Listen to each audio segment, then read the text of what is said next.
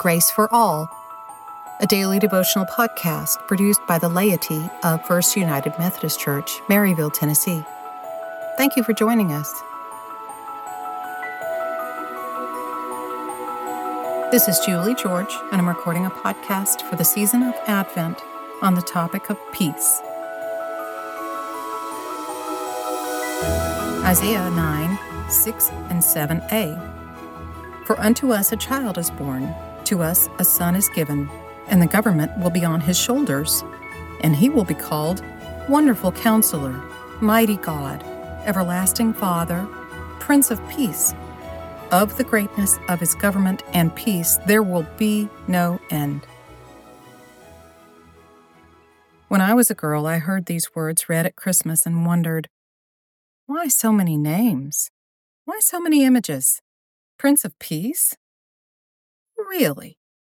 I was a bitter and sarcastic kid, and my response to this passage was probably something like a talk show host says, "How is that working out for you?" My bad attitude grew worse the longer I lived at home. The loud background noise of daily conflict seemed to be everywhere I turned. I felt precious little peace.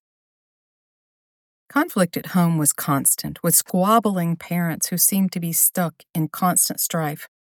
And there was conflict at school, or more accurately, schools, because there was always a new school, a new teacher, and hardly ever anything but being the new kid.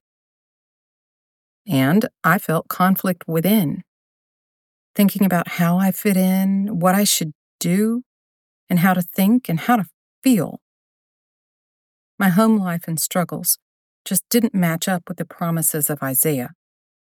I kept searching for the Prince of Peace, hoping for some peace of my own. Learning to study the Bible as an adult, I read this passage differently and felt comfort and hope for the future. This season of waiting, the season of Advent, when we in our time know that Jesus fulfilled Isaiah's prophecy, reminds me of those days of waiting from my youth, waiting for peace, waiting for a time of hope, waiting. After a time, I accepted that my parents did the best they could with the skills they had, and that gave me hope.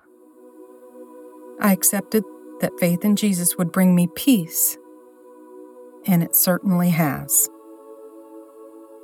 Would that peace I now feel be as powerful to me if I had not experienced the conflict and turmoil of my early life? I don't know. But I do know that as I grow through those feelings and accept that in God's world it's He that provides the peace we need, I feel better. Pray with me now. Heavenly Father, thank you for the peace that only you can bring. Help us to accept you, and help us to truly find your peace.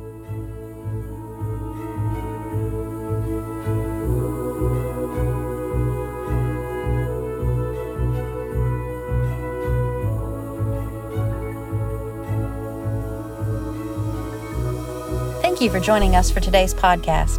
I'm Reverend Sarah Slack, Associate Pastor at First United Methodist Church in Maryville, Tennessee. Our church is a vital, vibrant congregation, sharing the love of Jesus Christ to our community and to God's world.